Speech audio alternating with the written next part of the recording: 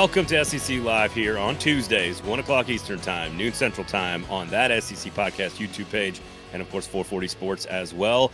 And when Aaron Dugan, as usual, Michael Bratton, Braden Gall here, when Aaron Dugan arrives, she arrives. And when she does, she brings the thunder, and we'll see when she shows up. So we'll see what happens. No, Aaron will be here working through some stuff there with her team over at the Cast Collective. So, all right, lots of stuff to get to today, Mike. First of all, good to see you. And we've got some thoughts on Missouri, since apparently you think I hate Missouri. Yeah. But I do not hate Missouri. I've been the one championing Missouri all off season. Before Cousin Shane was on Missouri, I was on Missouri. I think they're going to be really dangerous on defense. So we'll talk about the recruit and what it means. Number one, number two, or number three player, depending on where you look on the rankings. Yeah, but you also said kick him out of the SEC just a week ago. So I'm confused. Okay. We're beginning the show, as usual, with putting words in my mouth. And I don't appreciate that about you, sir. I like many things about you. That is not what I said. We can rewind the tape. I said Paul Feinbaum said that. Oh, okay. Gotcha. Yeah, same thing. I'm putting words in Paul Feinbaum's mouth. It's totally different. Gotcha. Make sure you turn on the notifications, of course, at 440 Sports, at Braden Gall, at that SEC Podcast, at Aaron Dugan, Aaron Dugan, of course, Aaron_Dugan on Instagram. We never know exactly when you're going to show up, dude. I will say that was I was really cutting it close there, but I was in before the intro ran, but Michael was obviously trying to run the intro. So he's very busy. He's a very busy man. Okay. So we're going to get into Florida naming a quarterback, other quarterback battles, offensive coordinators that are brand new across this conference. I had a chance to go out to Vanderbilt practice, and I had a few observations. I wanted to see what you guys thought when I actually got to, heaven forbid a football coach open up his practice and let people watch what happens. I'm assuming Vanderbilt's going to lose at least 3 more games this year because we, the media, got to actually watch them practice. Because that's sarcasm. I assume that's what is nervous, what makes Kirby nervous and Nick nervous and all these guys. You can't watch practice. There's a competitive advantage to be gained, I guess. I don't know. Anyway, some offensive coordinators and some stuff like that going to be today's primary discussion. Coordinators we're buying into, offenses we're buying into, quarterback battles we're buying into, breakout names, and the names we're concerned about. We'll get into all of that today. As usual, if you want to comment, please jump into the comments. We do appreciate you guys, and we'll let you steer the ship if you've got some good questions and some good commentary. And as usual, we do appreciate it. See, there you go.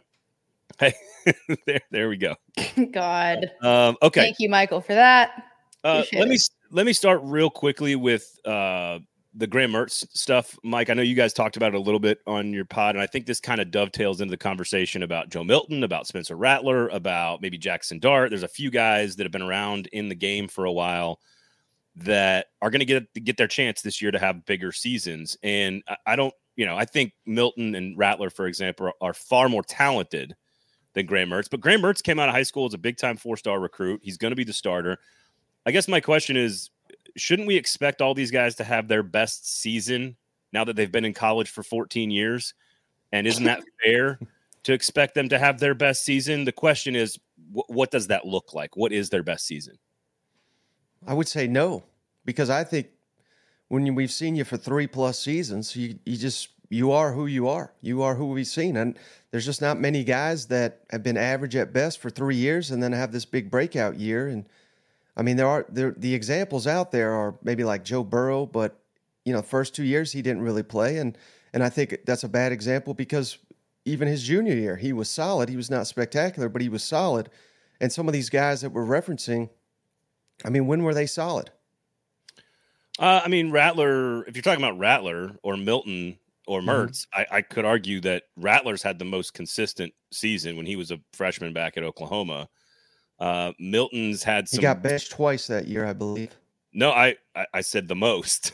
It's all relative of the group. I mean, Graham Mertz and Joe Milton actually have identical. Like they had one elite game in like 2020, and that's kind of it. The difference is Milton had a couple of games last year, but again, same thing with Jackson Dart. Really good couple of games as a freshman. He did have an entire season starting last season, so I think that's the difference. Is at least Dart had a full season under center. Yeah, and like with Graham Mertz, it's like you have seen ups and downs, even like a program like Wisconsin that is not always at the very, very top, but is like relatively consistent when it comes to college football. But he has had some ups and downs. I mean, it's hard you can't exactly say how a player is going to fit into a new system. And if like what was his inconsistency, based around some other things that were happening, at where he was playing. But I don't think Florida is like quite on solid enough ground yet to say that, oh yeah, you can plug Mertz in and he's talented enough that this system will make sure that it helps him, get away from those inconsistencies. Like Florida itself isn't consistent enough to make him more consistent. So I do, you know what I mean? I agree. So it's just, we don't know yet. I like, first of all, you threw it up there, Mike. Travis, Graham Mertz is the starting quarterback at Florida, best case scenario. Getting their asses beat by Kentucky. That's not us. That is Travis. Liquid Flame. And I think this is probably about right. Graham Mertz is going to be serviceable, and that's all he needs to be. I think that's probably about right. Again, I think it's fair to expect Graham Mertz to have his best season as a player. I just don't know what that looks like. Yeah. He started a lot of football games, and hasn't really been helped by his offense at Wisconsin. Wisconsin offense was not particularly diverse. And Utah is going to be a tough first showing too. I don't know if this is fair or not, but I don't know if you guys saw Anthony Richardson today was named starting quarterback for the Indianapolis Colts. Does that help, hurt Billy Napier? No effect at all? Because, I mean, he didn't look like, a top 4 SEC quarterback for most of the year, yet he was the 4th overall pick. Now maybe that, I don't follow the Colts, so I have no idea. Maybe they've got virtually nothing behind him, but I don't know what that says about Billy Napier, that he essentially had a starting quarterback in the NFL last year and went 6-6 with Richardson. From what I understand, they were asking him to do a whole lot of stuff. Like they were putting so much complexity on his plate that's part of the problem. The defense for Florida was atrocious, and I think that's my concern for them this year is, are they going to be any better? And is Graham Mertz good enough to overcome that? I think we've learned, I think SEC fans should know this by now after watching football for however many years you've been alive. Quality of production in the NFL does not equal talent and scouting in the NFL. Like they're two different games almost. And so, we've watched, I know you guys reviewed it. We've watched it. Like Johnny Manziel is one of the greatest college football players in the history of the SEC. Doesn't necessarily mean he knows how to read a defense or tape or a book for that matter. So I just don't, Will Levis. Kevin Sumlin, I mean, his ass got fired not long after. I mean, that's an example of what I'm saying. I mean, is that a Billy Napier problem? You're saying they're asking him too much. Why are they asking him to do so much? Well, I mean, I think too, I don't have the stats in front of me, but I don't know how much time Florida's offense spent on the field, but I have a feeling with what their defense looked like, that number it was more than they wanted to be. So you also run into like, how much time purely have you spent on the field if your defense is going 3 and out, which they did. Well, again, it's ironic. Mike and I were talking about this before the show. They were 4th in the SEC in yards per play on offense. They beat a top 10 Pac-12 championship team in Utah. Right. I think in year number 1 with an empty cupboard, we've talked about this last week on the show. I think last year was fine. Right. I don't think it was great. Their defense wasn't helping them out. Yeah, defense sucked. It was terrible. Yeah, I mean, it was really bad.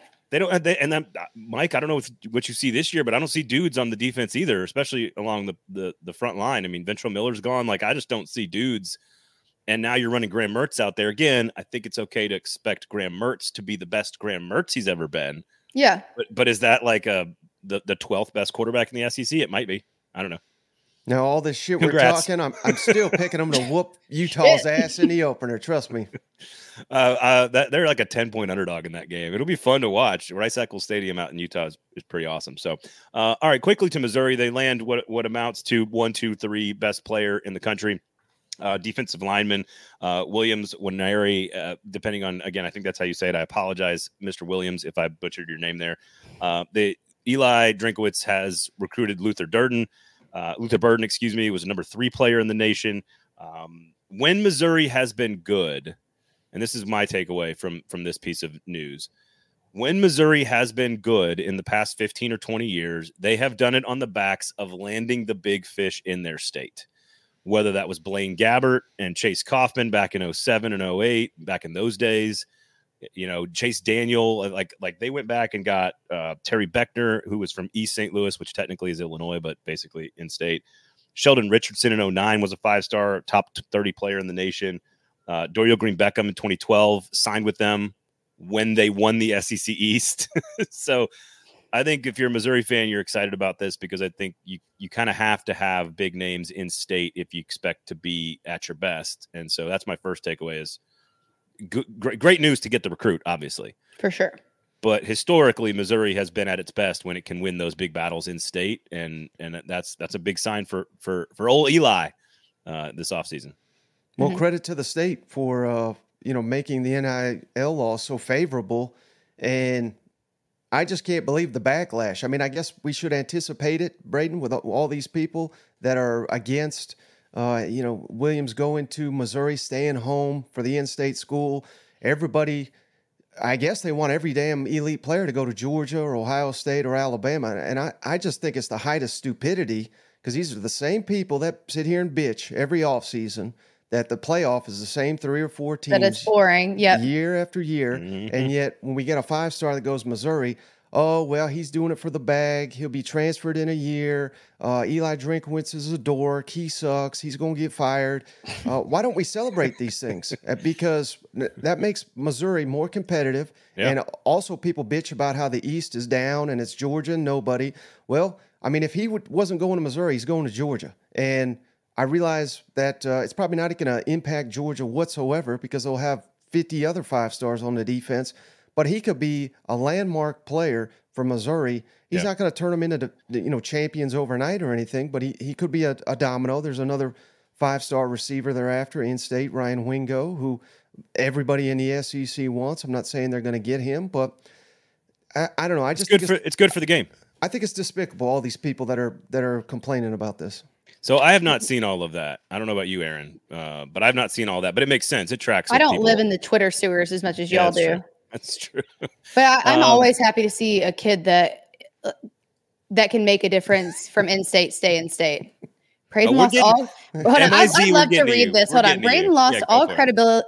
Braden lost all credibility in live show number 1, suggesting Mizzou is at risk of being booted from the SEC. Let's give him not what I fucking said. It's not what I fucking said. Defend himself. We are 12 minutes into the show and people have been putting shit in my mouth now. Cut that. Clip that. No can do, my friend. It's live. No. What I said.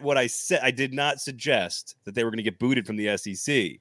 What has been suggested is that the new college football entity, whatever it is, when they pick the top 40 teams to play in their sport and kick everybody else out. You did say you didn't think not Missouri or Vanderbilt were going to be in that. Maybe Mississippi State, maybe Kentucky. You could throw a few other ones in there, but guess what? Half the ACC and half the Big Ten might be in trouble too.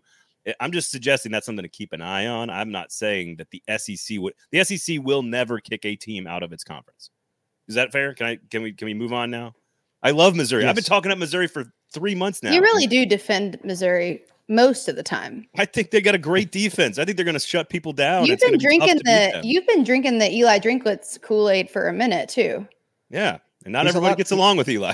He's a lot nicer off camera. Shocking. Yeah, that's true. I think Missouri is going to be very good, very dangerous. I think 7 or 8 wins is absolutely possible, and I think they got LSU at home, right? I think they can beat them. They got some really tough games that I think they can actually win. So before you totally move on from that too, I think that this says a lot about this. There's a recruiting factor to this, obviously, with what they have been able to do in securing these guys, because it's not going to just being in state is not enough. Like, you have to know that you're going to fit into a system and that the coaching staff cares and they're going to let you do what you think you're best at on the field. Otherwise, you're going to go to whatever coaching staff is saying they're going to do that, whether they're actually going to do it or not. And he did say, like, Missouri has been on me from the very beginning, and that he's going to be coming off the edge and rushing the quarterback. You know, he's going to be actually dropping into coverage at times. Like, he's like, I see my vision for myself and it's aligned with the coaching staff in Missouri sees for me. And so for that reason, and probably also being the hometown hero, like he equated. Yeah, that's not always enough. That to me is what to Mike's point though, it's like if enough kids just stayed at home and wanted to be like that, and again, he's getting the bag too, so fine, but not a single one of us, not one of you in the comments and not one of the 3 of us doesn't take the bag. Everybody takes the bag. The university takes the bag. The TV people take the bag. The coaches take the bag. The players take the bag. Every human being I know takes the bag. So I don't think that's a big deal. But the fact that he gets to stay at home and sort of want to be a part of building something, if that is in fact what happens, that's how you build Missouri football. Yep. That's what's cool and that's what's fun. And to go back to, and I'm scrolling up here and quick in the comments because Breaking Parallels said this. and this will dovetail into our conversation about coordinators. Missouri's had a good defense, but they can play winning. But can they play winning offense? Something they supposedly hired Eli to do. They did hire Eli to develop quarterbacks. That hasn't happened. So he fired himself, and he hired Kirby Moore. And we're going to get to the coordinator in just a second. But I want to comment real quickly on Vandy practice because I had a chance to go out there, and I want to see what you think about this.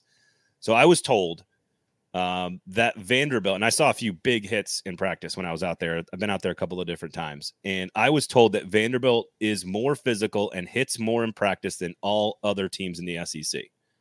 Now, an anonymous coach told us that, and it's probably the highest compliment that you can pay a football team, that no matter what the score is, they can't tell what the score is by watching tape of how the defense plays. Meaning it doesn't matter if you're up by 40 or down by 40 or a tie game, their defense plays equally as hard on every snap. And I saw them hitting a lot at practice. I don't know what that means. I don't know if it means anything for their record. Maybe it does. Maybe it means they win some of those 50-50 games. Mm-hmm. Are we taking the over 3.5? I think we all are. I just thought that was an interesting note that Vanderbilt, of all teams, they don't care about the portal and they want to hit harder than everybody else in practice. Is that the right way to do it? I think so. Well, look at the schedule. They're just going to beat the shit out of Hawaii and Alabama A&M. But, hey, that strategy sounds good. But what happens when you get to Kentucky, Missouri, Florida, Georgia, on and on and on? To hit the over, you just got to win one. Oh, I got you. But, I mean, the goal at Vanderbilt, Clark Lee says it himself, is not to hit the over. To hit the over. The goal is to go to the postseason. So they got to win a couple SEC games. So, I mean, I do like it, but I just hope we got enough bodies because just look at the final stretch at Florida, Georgia, at Ole Miss, Auburn, South Carolina, Tennessee. I don't know how many guys are going to have available if they're beating the shit out of them in practice. And those games that sometimes tip one way or the other, like we always play Ole Miss close, and that one's at home. Is that right, Mike? Ole Miss this year is on the road. Sorry. So that's that's a teetering game for Vanderbilt. Like no matter how good Ole Miss is or how bad Vanderbilt is or vice versa, that game is always like they play to each other. The game is almost always close. Mm-hmm. And then South Carolina and Tennessee can also be like tipping games and go either direction, but they're all away. So I do think that's going to be hard. So Jared says, wow, didn't realize, but Vandy has a very favorable schedule. I think you could argue that because Wake Forest is way down this year relative to how good Wake Forest has been. The other three games are winnable. They don't play what is probably the top three teams in the West on paper. They don't play A&M, LSU, and Bama. They miss Arkansas. Auburn could be quite good by November 4th. Yeah, they could be. We don't know. They also weren't expected to beat Kentucky or Florida last year, and they did. So I think I would take the over on 3.5. I don't think they're going bowling, but I do think it's interesting because I go to Titans practice all the time, and like the NFL has such strict rules on hitting that you can only hit like once a week in the NFL. The SEC's got less rules, but some rules. And if you're Nick Saban or Kirby Smart or Brian Kelly or Jimbo Fisher, like, do you want to beat your guys into like they don't? Those teams don't do that. I would argue it's because those teams are far more physical. And one other interesting thing to note on this schedule, the final 4 games, they get 6 weeks to prepare for them because there's 2 buys thrown in at the final 6 weeks of the schedule. Yeah, they don't play the 18th. 4 games.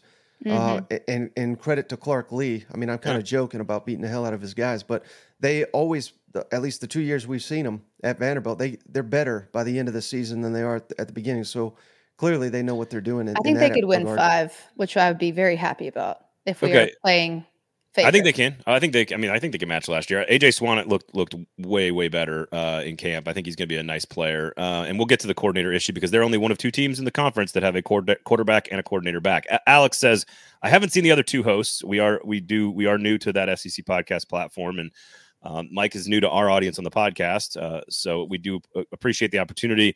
They've kind of talked like we should know what they've said in the past. No, we don't. Can we get a plug from where they're from? Aaron. No, we're just trying to tell you what we said in the past. Yeah. SEC Football Live is an artist formerly known as Fringe Element. It's just SEC Football Live. It's a show that we've been doing on my network, 440 Sports, for a long time, a couple of years now. And Mike and I have sort of been following each other for a while, and we've been guests on each other's shows for a while, and we thought we wanted to go live and talk to you guys, and sure enough, you guys are blowing up the comments, and we appreciate it. So if you have any questions, Mike will just tell you exactly. He's good at putting words in my mouth. So he'll just tell you what I did or didn't say in the past. Okay, so that gets us into coordinator, quarterback, and I the one I want to start with, which is the one that I think means the least. Okay, and that is Tennessee.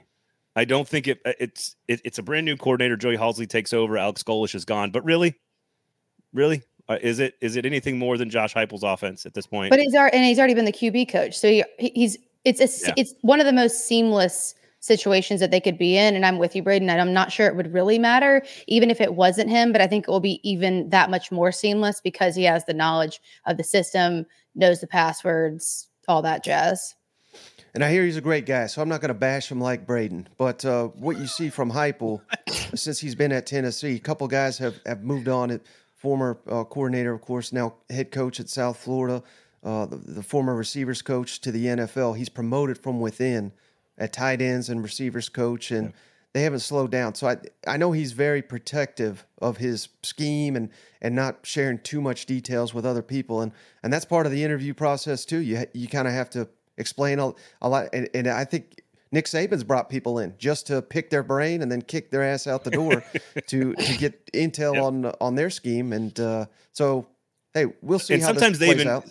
Sometimes they even know it's happening too. They're like, "Oh, I'm just visiting, and Nick's going to get something from me, and I'm going to be here. I'm going to get something from him, and then I'll probably be sent on my way."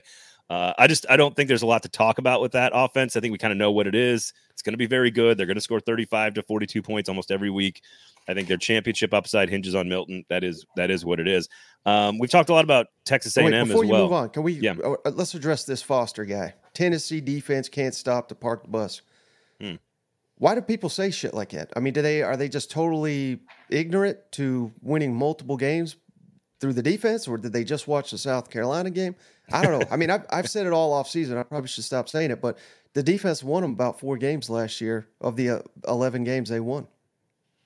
I think the defense was better than people thought it was last year, but I still don't think it's elite. I still don't think it's on a top tier of defensive units, even in the SEC.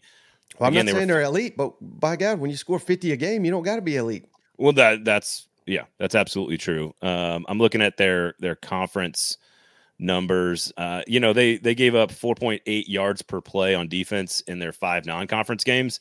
Yeah, they gave up a full yard per play more in SEC play, 5.7 yards per play, over 400 plus yards in those 8 conference games. So they were significantly worse in conference than against Pittsburgh, which was the best team that they played basically in the non-conference. Clemson, I guess, if that one counts. They just destroyed that offense. Yeah, Kentucky, another one, LSU, another one, Pitt. I mean, these are the games defense. They wouldn't have won those games without the defense. Well, I think to your point about LSU, I don't think they won the game because of defense. Like Hooker had a good game and they scored on some short fields and which was the special teams, right? I think they stopped them every time on 4th down, and there was like 4 or 5 of them, and in the red zone as well. Here's my question for both of you: Does the recruiting class show up this year? I think that's the question for me. If all those defensive linemen and front 7 guys, if they're on the roster on the 2 deep this year and they're starting and they're playing meaningful snaps, then I think you're going to start to see some major growth. But I just wonder if they're ready yet. That's all. Well, and also something that's not been discussed with Tennessee, their linebackers have been borderline atrocious. And they had Jeremy Banks last year, who, I mean, he was, I don't want to go into it, but hey, he went on to the NFL. He's already been cut. They had another, the guy, Juwan Mitchell, I think it was his name, from Texas. He transferred. He's been cut. I mean, these were their starters. So, I mean, they were working with nothing. And they worked Aaron Beasley to Orange Bowl defensive MVP. And they've got a couple 5-star outside linebackers there now going into their 2nd year at Tennessee. I mean, they added a transfer from BYU, who's a team captain there, and he's going to be automatic starter at Tennessee this fall. I mean, I think linebacker is an area where they have upgraded significantly. I agree. Isn't it still okay to say, like, I need to – I think there's so much I need to see it to believe it with a lot of these teams. Offense, defense, like Spencer Rattler, I need to see the consistency to believe it. Tennessee winning games with the championship caliber defense, need to see it. I mean, you'd be blowing I got the same question for LSU. Like, I know. I mean, less than we ever had with LSU, but still. Sure, but like, but Tennessee has done under Heupel things more quickly than even optimistic people with the Josh Heupel hire thought they could. I mean, I am definitely one of them. Like I thought the hire was great, but I did not know he could do what he did that fast. So I do think I have the same questions, Braden. Have those recruits, have those younger guys, are they at a point where are they ready? And I would say I don't know, but I think it's highly more possible than it would be under a different coaching staff, because I have not seen people move with the speed that Josh Heupel has and with that program. Well, and there's no question about that. He's vastly overachieved. I think even the most ardent and passionate Tennessee fan did not see beating Bama and almost having a Heisman Trophy quarterback, and would have made the playoff if the expansion of the playoff had happened last year with ease. Yeah. And frankly, if there would have been no divisions last year, they would have rematched with Georgia in the SEC championship game. So really, they would have been an SEC championship football team in the game, at least last year. So I think he's way overachieved and ahead of schedule. You see, this guy says Nico $13 million. Is he worth the $13 million? That's a made up number. But I think it's $8 million. Well, my question to you guys is, if he exceed expectations, and let's say he wins a Heisman or Tennessee wins a national championship, what will that number balloon up to at that point? I mean, are we going 30 million, 40 million, 50 million? Hell, he's worth 100 million if they win a national championship. Well, what did the documentary say about Manziel? His Heisman was worth $37 million in earned media for Texas A&M. Here's the other thing. People lose their minds about jerseys. Like, oh, we got robbed because so-and-so sold so many jerseys. Texas A&M made $60,000 that year selling jerseys. Like that's not where the bag is. The bag is the $40 million that Manziel didn't get because of the value of the product. Not, I missed out on a 10 or 15 or 20 grand in revenue on some jerseys that we sold. All right, quickly, the two guys, two very different, well, three guys, very different reasons that sort of demoted themselves, and that is Jimbo Fisher down to Bobby Petrino with Connor Wigman. I think we all agree. We talked last week that that's something we're all buying into. To keep onto the Missouri theme, though, and this is the one that's most interesting because Eli Drinkwitz is under just as much pressure as Jimbo Fisher. He demotes himself and hires Kirby Moore from Fresno State to be the guy, and they don't have the star quarterback that's set up yet. We don't know if it's Brady Cook or Sam Horn.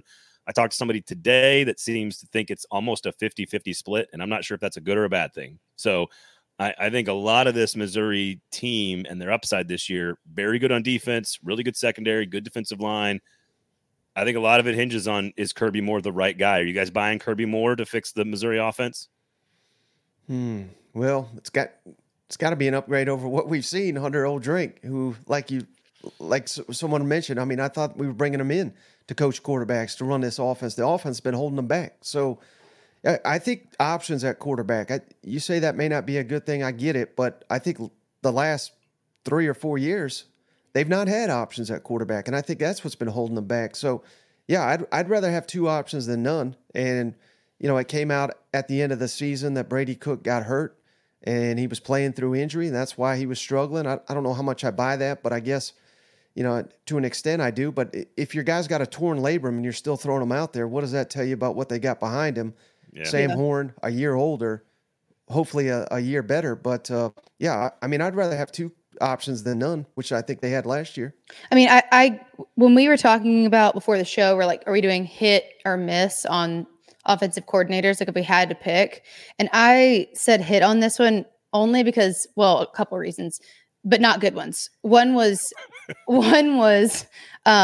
there's only really one way to go, which is if Missouri can be, there's a comment. Hold on. If Missouri, I lost it. Missouri can be undefeated going into the LSU game in Missouri. It could be interesting for a moment. Can they beat Kansas State? Yep. Maybe. They got to beat Kansas State. The only other thing I was going to say about that is that I like when I see OCs who have been quarterbacks coaches and vice versa. I think that definitely is a value add. It's kind of like any job, like you're going to be better if you've done every level before it. And I really do think that quarterbacks coaches exist well as OCs. And I know OCs exist well as quarterback coaches. Sometimes they're not always, sometimes it's circle inside of a square or vice versa. But I like when people have filled both of those roles. I think it's like really valuable. Michael, what's the worst injury you sustained in podcast through it? I got in a car wreck like a week ago. That's true. Did you really? I thought I was going to die. You didn't sustain any injuries though, did you? Oh yeah, I'm still hurting. Seriously? I push on through it. I don't even mention it. You're a fucking That's soldier, what you get for dude. living in Nashville. People in Nashville cannot drive. I will go on the record with that. It's Yeah, pretty bad. the guy jumped out of his car and ran into the woods, so it's all on me too. Seriously? Hell yeah. You couldn't even track him down You through can't his identify him registration with or his in the car? vehicle? Stolen car. Holy God. And I heard you told the story where he just like kept running into you, and it's like, that's insane. Anyway, don't drive through Nashville, guys. It's just Really? don't, And you're not safe on foot either. I would just avoid it. Oh, man. Yeah, I had like a slight cough one time, and I did some podcasting right through that, you know. Just I'm an American hero. I podcasted through many a mental injury, but Yes. I don't know about physical. Yes, Nash Vegas is scary to drive through. That is true. It's why we need to get the cars off the road, but that's a story for a different show. All right, how about the new coaches here quickly? Philip Montgomery, been around football for a very, very long time. Auburn had some interesting situational stuff happen this weekend. Of course, Hugh Freeze sounded like he was ready to name a starter, but Robbie Ashford, Peyton Thorne, we're not sure. Of course, Phil Montgomery's going to be there. We'll get to Mississippi State and Kevin Barbay taking over for Mike Leach, of course, in tragic fashion with a star established quarterback. So of the two new offenses, we obviously have higher expectations for the veterans coming back from Mississippi State and Will Rogers, but they are trying to change the offense to add a more diverse running attack to that game.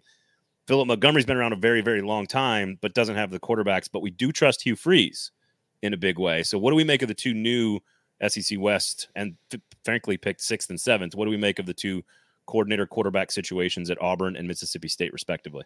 I mean, we know Kevin Barbay is like, although he is trying to like get things going on the ground more and is going to present more of like a rushing offense approach, he's very proficient in like a passing offense. So I don't think that transition is going to be so stark that it's uncomfortable for that team, but because he can still rely on what he knows about the passing game. What do you think, Mike? Well, I mean, I like both the hires, but the two biggest issues for me is personnel, because I don't know that Mississippi State has got the right personnel at this point in time. I mean, they literally had not had a tight end on the roster since the first year of Joe Moorhead, and that's 3 coaches ago now. So they're running a system. They want to use tight ends. They lost Dylan Johnson, running back, transfer to Washington. Marks is a really good runner, but I don't know. He's never been a guy that can carry the ball 20 times a game. They may be having to ask him to do that, and I don't know what they got behind him. So there are issues at Mississippi State, and virtually the same thing at Auburn. Montgomery, I think they could not have hired a better offensive coordinator, I don't think, to go to this Baylor-esque Art Briles system. Who he ran it with Art, but how much of that was Art? How much of that was Philip Montgomery? It's not like Tulsa lit the world on fire, but again, that's Tulsa. He's got a lot better players at Auburn, but it all hinges on a new offensive line, new receivers, new quarterback, and their star running back suspended, possibly. I mean, there's just so many moving pieces with that Auburn offense, and even Josh Heupel, who, let's not go down a Tennessee rabbit hole again, but Josh Heupel, Lane Kiffin, noted as two of the best offensive minds in the SEC. They didn't even necessarily hit the ground running year one, running a similar style. So I think the future, both those programs, Auburn and Mississippi State, very bright, but particularly Auburn, their schedule, I don't think it's fair to sit here and be like, well, it's just going to do a 180. I think there's going to be a lot of growing pains. They're going to get somebody, though. They're going to, whether that's Bama at the end of the year or, somebody. It's interesting, though, you mentioned Lane and Josh, because like I want to say the difference could be Hendon Hooker and Matt Corral. Like, wasn't Matt Corral there when Lane Kiffin got there his first year, I believe? Yeah, but it was not till the second year they really took off. Right, but again, look at how good Hendon Hooker was. Even though he didn't start that year under Josh Heupel in the first season, he won the job very quickly in week 2 against Pittsburgh, and like you could see marked improvement from the way the offense functioned. Now, the three of us could run a better offense than Jeremy Pruitt, but that's neither here nor there. Lane Kiffin did a great job with Matt Corral. Like you could see the makings of a good offense. It didn't translate to wins. Year 2, they got to the 10-win mark, right? Year 2 for Tennessee, they get to the 10-win mark. I don't think it translates to wins. The difference is they don't have that guy on this roster. That's my question. Is Peyton Thorne, I think he's going to take care of the football better and be a better manager of the game. But I think Robbie Ashford's skill set and speed and athleticism fits the offense that Hugh Freeze wants to run better. So the question is, which one delivers more W's and more progress in the future? And I don't honestly know. I think Will Rogers is going to be fine. I think he's a tough kid. I think there's going to be moments where we're just going to go, man, I wish he would have had like 3 years in a different system before this year. If that does that make sense? I think it also, you got to look at LSU last year, where I guess it's fair to say Jaden Daniels was a success, but I think the main reason he started was because the offensive line was such a work in progress, and they needed someone that could run. Yep. What if Peyton Thorne is the better option, but the offensive line is such a work in progress? It may suit them better to start Robbie Ashford. I mean, I think that is fair to throw in there as well. I think if you talk to Cole Kubelik, the offensive line, which again, consider the source, Cole's generally pretty honest about this stuff. He's very bullish on like the upgrade in talent, but he has no clue how quickly they're going to come together at Auburn because they brought guys from everywhere to fill in those spots. Krypton Barton, what do you think about the entire ACC joining the SEC? I don't want to think about that.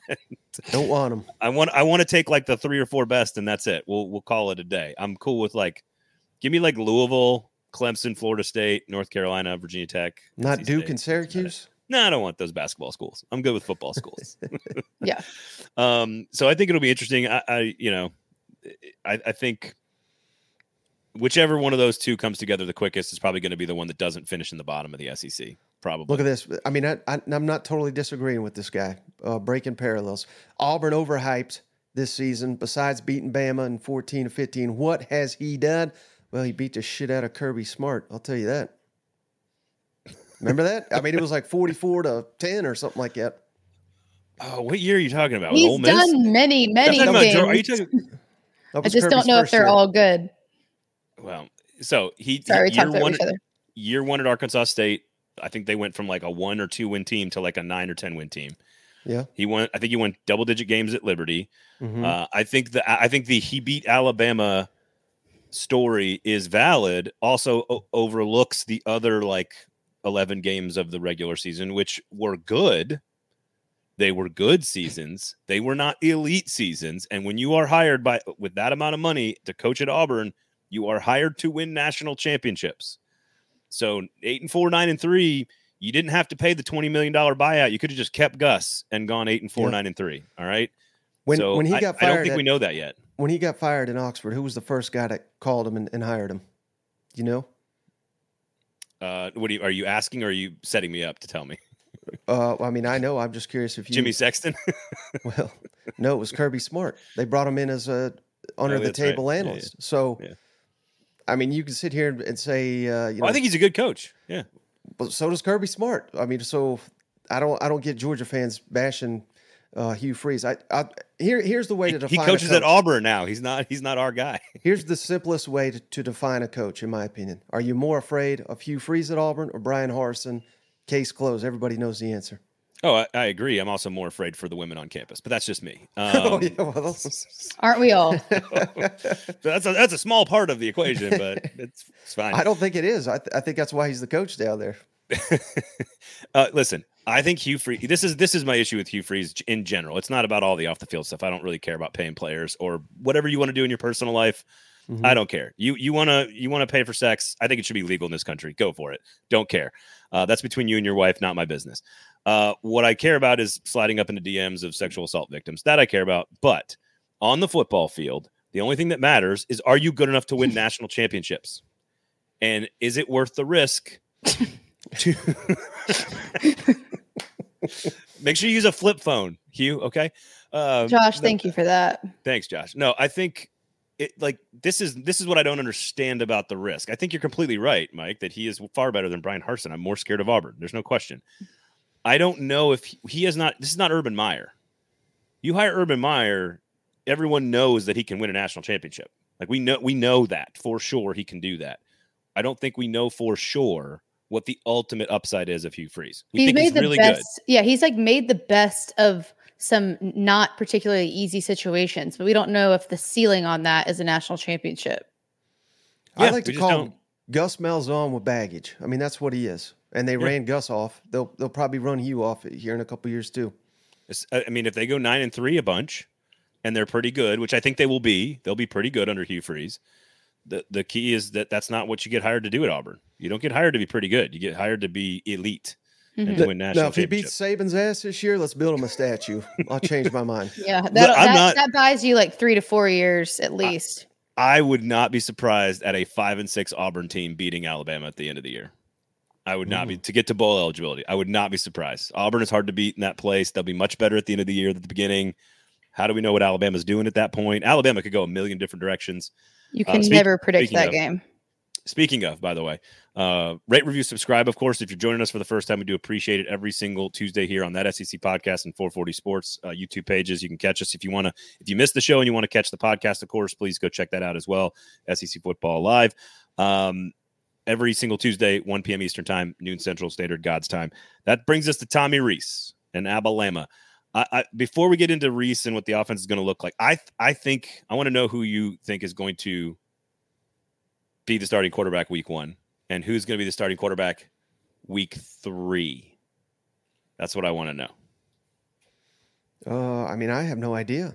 So it's just a complete guess, but I would assume Jalen Milroe. And I know the popular belief is, I don't understand where this is coming from, but the popular belief is whoever they trot out week 1 is not going to be the guy. That makes no sense to me. So I'm sticking with Jalen Milroe. Unless they lose to Texas, they're not going to switch quarterbacks. Well, but you're picking them to lose to Texas. And if all three quarterbacks are getting reps with the ones and all 3 quarterbacks are about even, Jalen Milroe's the safest and most experienced. I think they're going to beat Texas by about 20 points. Okay. All right. Well, that's different than the stuff you've been selling me all summer. What do you think, Braden? I think he's right. I think Jalen Milroe's a starter. I do too. I think they want to play 2017 Bama football. Tommy Rees, Notre Dame's entire ethos is like ground and pound, slow the game down. I think that they know that's what they have to do this year. And I think they could be good enough to do it. I just don't know if it's good enough to beat Texas. I know we say this all the time about Bama. They were 2 plays away from being 8-4. They were 2 plays away from being 12-0. So I mean, Texas can't even compete in the Big 12. Why are we anticipating they'll be in the SEC? You know what I mean? So that's not the team I have circled. It's about the rest of them: A&M, Kentucky, Tennessee, LSU, Auburn. I mean, I think those are all losable games for Bama. I think they are as well. I think they will lose to A&M. But is it because of the offense? I don't know.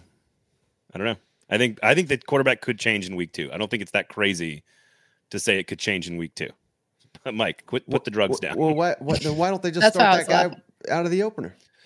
Well, come on, you know how this stuff works. Like, don't you think Brock Vandergriff is going to play in the first couple of games for Georgia too, even though he might not start? Like, you play guys to get them reps and blowouts, and you just never know who. Like, I've seen this so many times at camps where a guy looks the part every snap and every practice, team drills, red zone, 2-minute. They look the part, and then the lights come on, and their brains don't work.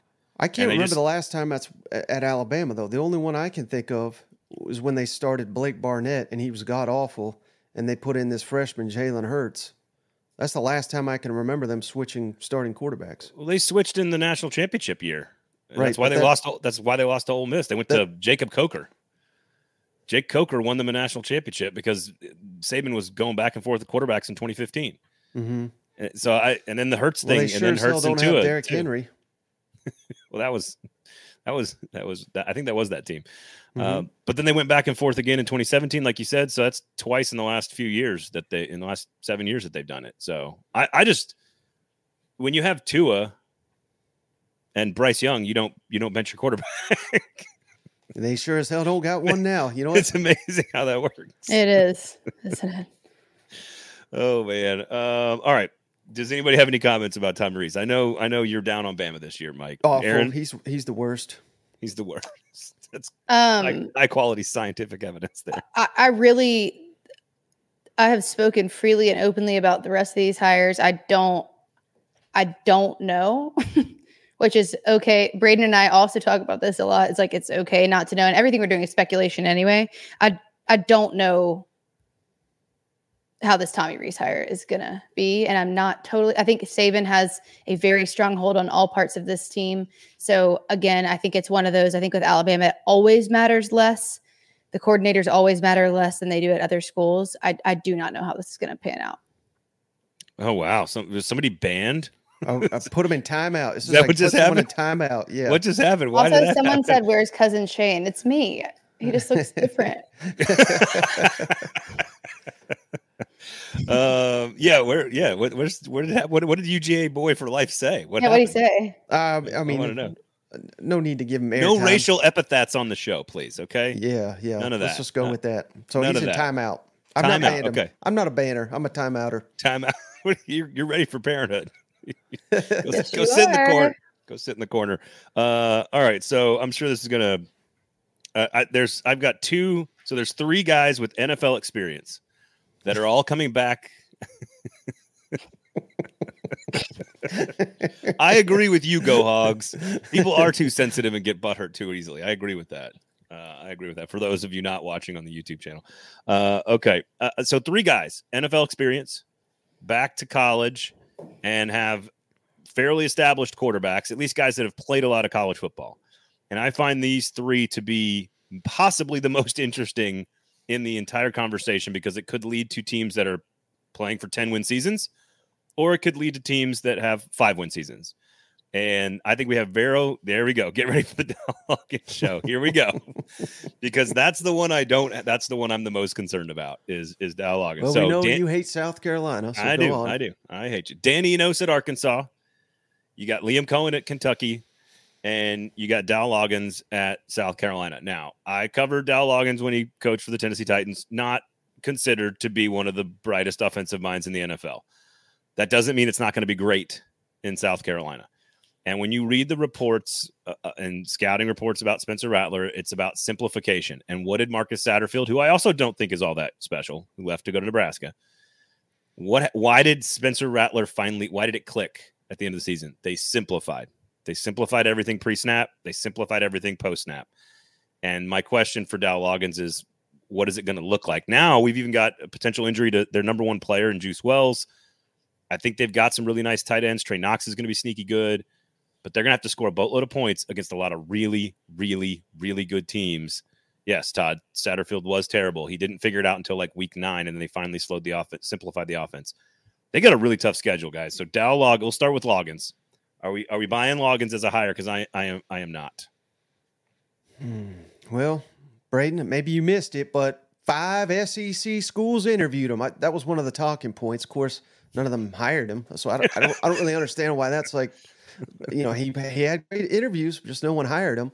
But I don't know. I mean, I'm in total wait and see mode. I'm a big believer in Shane Beamer in the culture. And clearly they overachieve every year.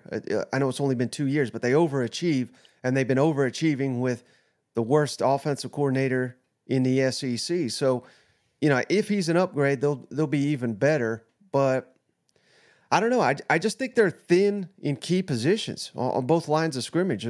That's where everybody overlooks. And now that Juice is banged up, you mentioned Trey Knox, he's banged up.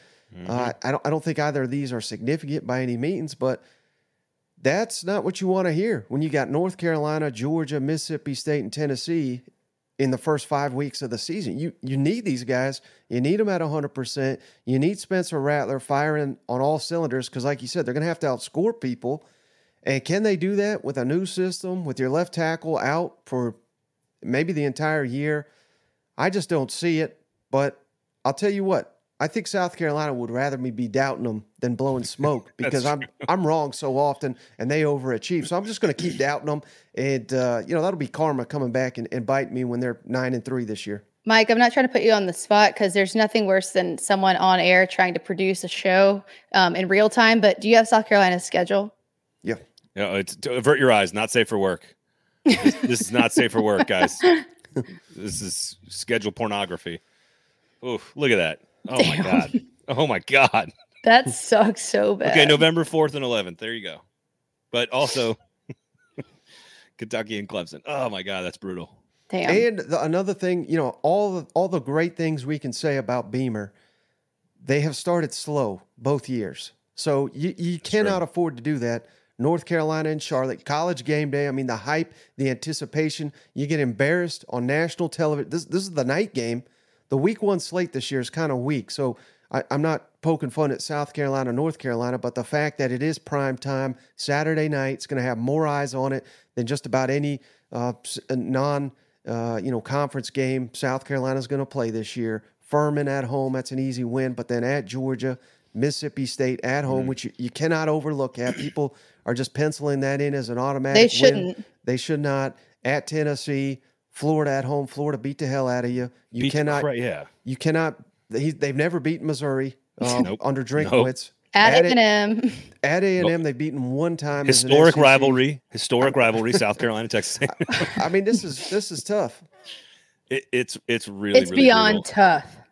Yeah. By the way, quickly here, and this ties into South Carolina to some degree. MIZ SEC says, I know this is more of a conversational show, blah, blah, blah, but wants to know what our predicted order of finish for each division is. We're not going to go through the entire division because he says, other than Braden having Missouri 7th, he has Vanderbilt. I have Vanderbilt 7th. I have Missouri at 4th.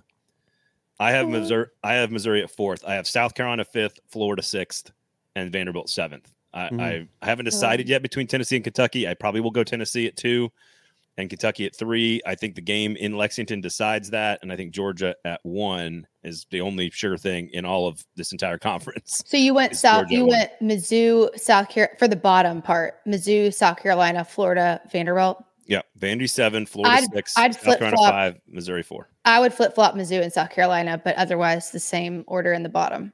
I think they're all 7 and 5. I don't think there's a huge difference. I think maybe 8 and 4, but they're all going to be about the same. Man, why are you laughing at me? I mean, way to go out on a limb there. Everybody's the same. Got it. I said Missouri's 4th. I didn't. I said Missouri. I said South Carolina's 4th. Braden says everybody's 75. Oh.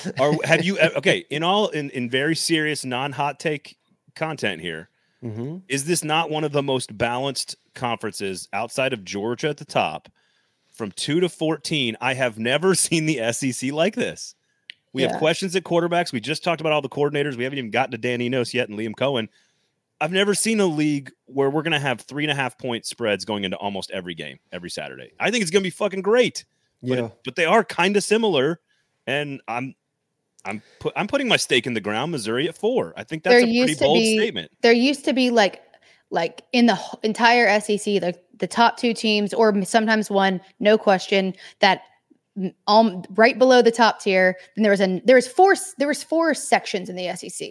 Now there's like 1, 2, 1.5. Yeah.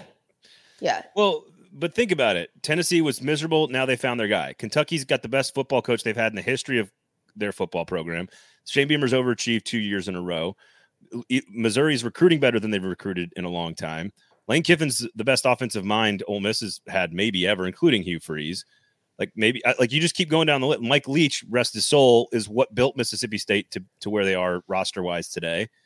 They're just good. They're just good coaches and good teams. I don't think. Well, I think that's a fine talking point, but I don't think that's how it's going to be because, we sit here and study this stuff and talk about it all off season. Well, then once the fall comes, momentum picks up, injuries happen, so many things. But I think that's a product of the transfer portal, and specifically in the SEC. There's holes on every roster, but most of them have done such a good job. Okay, we need defensive line. Well, let's load up in the portal. We need secondary. Let's load up on the portal. So these perceived holes, they filled with bodies. We don't know if they're going to, perform well at their new schools, but we're just looking at it on paper. And I think that's a product of it. And I think that's why the SEC is so strong, because if you play in any other conference, specifically the lower G5 level or FCS, and you get that SEC offer, you're going to jump at it more times than not. I would also argue if you go back and look at James Franklin at Vanderbilt's 9-win season, and you look at the coaches he was coaching against, Joker Phillips, Derek Dooley, Jim McElwain, let's be very clear about the quality of coaching in this league. It is significantly improved. So I think you're right too, Michael. I think it is all the things that make SEC programs, the ones with the money and the passion, better. And by the way, every year you do hear this about Kentucky, and twice they've won 10 games. What are you talking about? We hear this every year. And this is the other one. This is my other favorite one. You'll appreciate this one, Michael. Every year Tennessee's picked to win the East, and then they don't do it. I'm like, they've been picked to win the East one time in 15 years. They're not picked every year to win the East. They're just not. One time under Butch Jones, they were picked to win the East. One time. Yeah. One time. Okay, Dan Enos, Liam Cohen here. We'll wrap up this conversation with KJ Jefferson, Devin Leary, lots of starts. One's at a new place. I want to hear what you guys have to say. Liam Cohen comes back in a kind of a strange he had a 1-year affair with his old fling, his old flame out there in Los Angeles, comes back. And then KJ Jefferson returns and is with Dan Enos. This is two teams that I know, Aaron, you guys both love Sam Pittman. You both love KJ. Mike, I know you've been high, like all three of us have been on Kentucky. What do we make of the new offenses in Lexington and Fayetteville? Mike, you can go ahead. I think the one I'm more confident in is Kentucky, just because Liam Cohen was there so recently, and a lot of the guys on that roster currently were guys they recruited when he was on staff there. So they already fit his system. They've added via the transfer. Again, going back to what I just said, they had big deficiencies on the offensive line. So they added a couple transfer offensive linemen. If they don't have to be the best offensive line, but they just can't be god-awful like they were. And I've said this a million times. I'll say it one last time. I think Will Levis was horribly overrated. I think they've upgraded with Devin Leary. So, yeah, I mean, I think Kentucky's all the pieces are there for another 10-win season. It would be their third 10-win season in 6 seasons. We say this every year. Well, they've done it half the damn time, so that's pretty damn good. And then Arkansas, yeah. I mean, I got nothing bad to say about Arkansas, but I think I'm a little bit more hesitant on Dan Enos. And Dan Enos has done a hell of a job for Arkansas. But the thing that kind of disturbs me a little bit, I've heard Sam Pittman say, we want to do a little bit more of what we were doing at Georgia. We want to bring that to Arkansas. And that sounds great, but you don't got Georgia talent.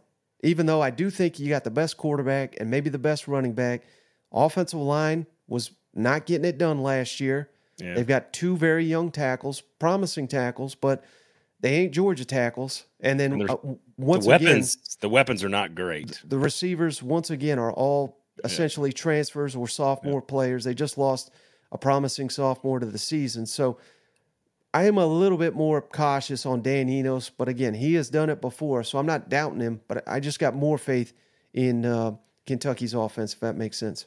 Well, with Enos, for me, it's like, I mean, we know he knows how to get an offense going quickly, and he has jumped around quite a bit. So there's pros and cons to that, because he's seen a lot of things, and he's this 6th job, or he's on 6 or 7.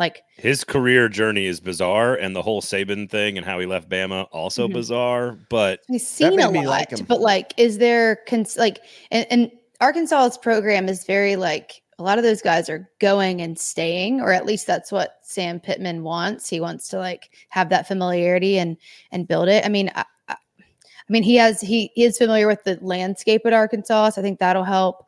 I don't really know much else to say besides that. I think Dan Enos is good stepping in quickly if he's got a starting quarterback. Does that make sense? KJ Jefferson is an established player and is one of the best quarterbacks in the conference. I think Dan Enos will maximize that. If you ask Dan Enos to, over a 4 or 5 year period of time, truly take a young player and mold him and develop him into a star, I don't think that's what he's best at. I think this year it will work really well with KJ Jefferson. I'm concerned about the rest of the supporting cast around him. Whereas Kentucky, best receiving core they maybe have had in a long time. You got Ray Davis at tailback. I think Leary's as good. The defense, I think, is better at Kentucky. The schedule's maybe even a little bit easier at Kentucky. So I'm with you. Last week we said on the show the team we're buying to overachieve is A&M and Kentucky. Arkansas, I think you're going to see pro-style elements from KJ Jefferson this year, and it's going to work sometimes. Yeah. Once KJ leaves, that's what I don't know about. When he's gone next year and you're asking Enos to truly build a new offense with a new quarterback, that's my concern with him. So, and again, to your point, Michael, I think the weaponry is a bigger concern than even I thought in this preseason going into camp. I was like, I think they'll find some guys. They got Rocket. I think it'll be good. And I think they're going to put everything on KJ. And that's how he ends up hurt and missing games. So I don't know. I think I had Ole Miss ahead of Arkansas in my predictions. I think I had them at 5th, and I think that's where I'm sticking with it. So you mentioned Kentucky's schedule. It's as awful as Georgia's. I don't know why no one references 1, 2, that. 3, 4. It's pretty back heavy. They got Bama though in crossover. Like having to play Georgia and Bama is not, and Tennessee. This is a good example of like Louisville's how much quality. momentum can fall in your favor. Like they could easily go 5-0, and like there's something to be said. Like, yeah, is Georgia going to be tough regardless? For sure, no question about it. But there's something that like momentum is like one of those X factors that, you know, you can't really say just because you win 4 games in a row, you're going to win a 5th, or 5th, you're going to win a 6th, but it definitely helps, I think. To me, that Mississippi State game's always weird. Even I think we talked to Will Rogers about it at media days. Like he's like, yeah, I'm so glad we got them at Starkville because weird shit happens in that game. I think you're right, Aaron. If they get on a roll and things start to work, all of a sudden you beat Vanderbilt, then you get to Florida, and if you beat Florida, I think they get 3 big games at home this year. When you get Florida, Tennessee, and Alabama all at home, if you just win, if you can win 2 of those, you're probably gearing up to a 9 or 10 win season. So. We're all buying in on Kentucky. That's 2 episodes in a row. We're blowing up Kentucky. So scrimmages all across the SEC taking place. I'm not sure what any of us are learning about anything, but it's happening all across the conference. We are how many days at time of taping? How many days away are we from college football in the SEC? 18 from week 1, and then so 11 from week 0. Are we going to the game now, Mike? I heard you discussing that you might attend a game. I might have to be there. All 19,000 seats. Good tickets still available for the Hawaii Vanderbilt game. Brutal. I may decide the day of and just walk right in. I would imagine be on the 50-yard line. Would you if Aaron was throwing a tailgate party, would you show up and tailgate and drink beer and wear Vanderbilt gear? I won't wear Vanderbilt, but I'll do the rest. All right. You gonna wear Hawaii stuff? No, I don't. Believe it or not, I don't have any Hawaiian shirts. I probably should get one though. A deep hunter green will do. We could find some Hawaii gear for you. There's no problem there. Just a lay. I don't know. I don't have a problem wearing opposing team's gear as long as I'm going to the stadium without my favorite team there. Right? Yeah, that's like I got no problem with that. It's okay to be an adopted child for a day. Like it's totally fine. Also, being a Vanderbilt fan ain't hurting anybody. Let's be honest. They need the charity, Mike. We're like everybody's favorite game. They're like, "Oh, great! We're so happy to have you." We're like, "We know why." Thank you. All right. Well, we appreciate all you guys jumping into the comments. Always a pleasure hanging out with all of you. You guys are wonderful and amazing and spectacular. You're very real, and many people are talking about it. For Aaron Dugan, he is Mike Braden. Please check us out on the socials. Aaron, where can people find you? The Aaron Dugan on Twitter. Aaron_Dugan on Instagram. Mike, where can people find you? As if anybody needs to know, but go ahead and tell them. Yeah, I got too many. Just find me. Yeah, you'll find me. You can get to me at Braden Gall. I'm still calling it Twitter, and I'm going down with the Twitter ship. I will bathe in the sewers all football season long, so come hang out with us. No problem there as well. For Aaron and Mike, I'm Braden. Thanks for hanging out with us. Tune in next week, everybody. This has been SEC Football Live. Later.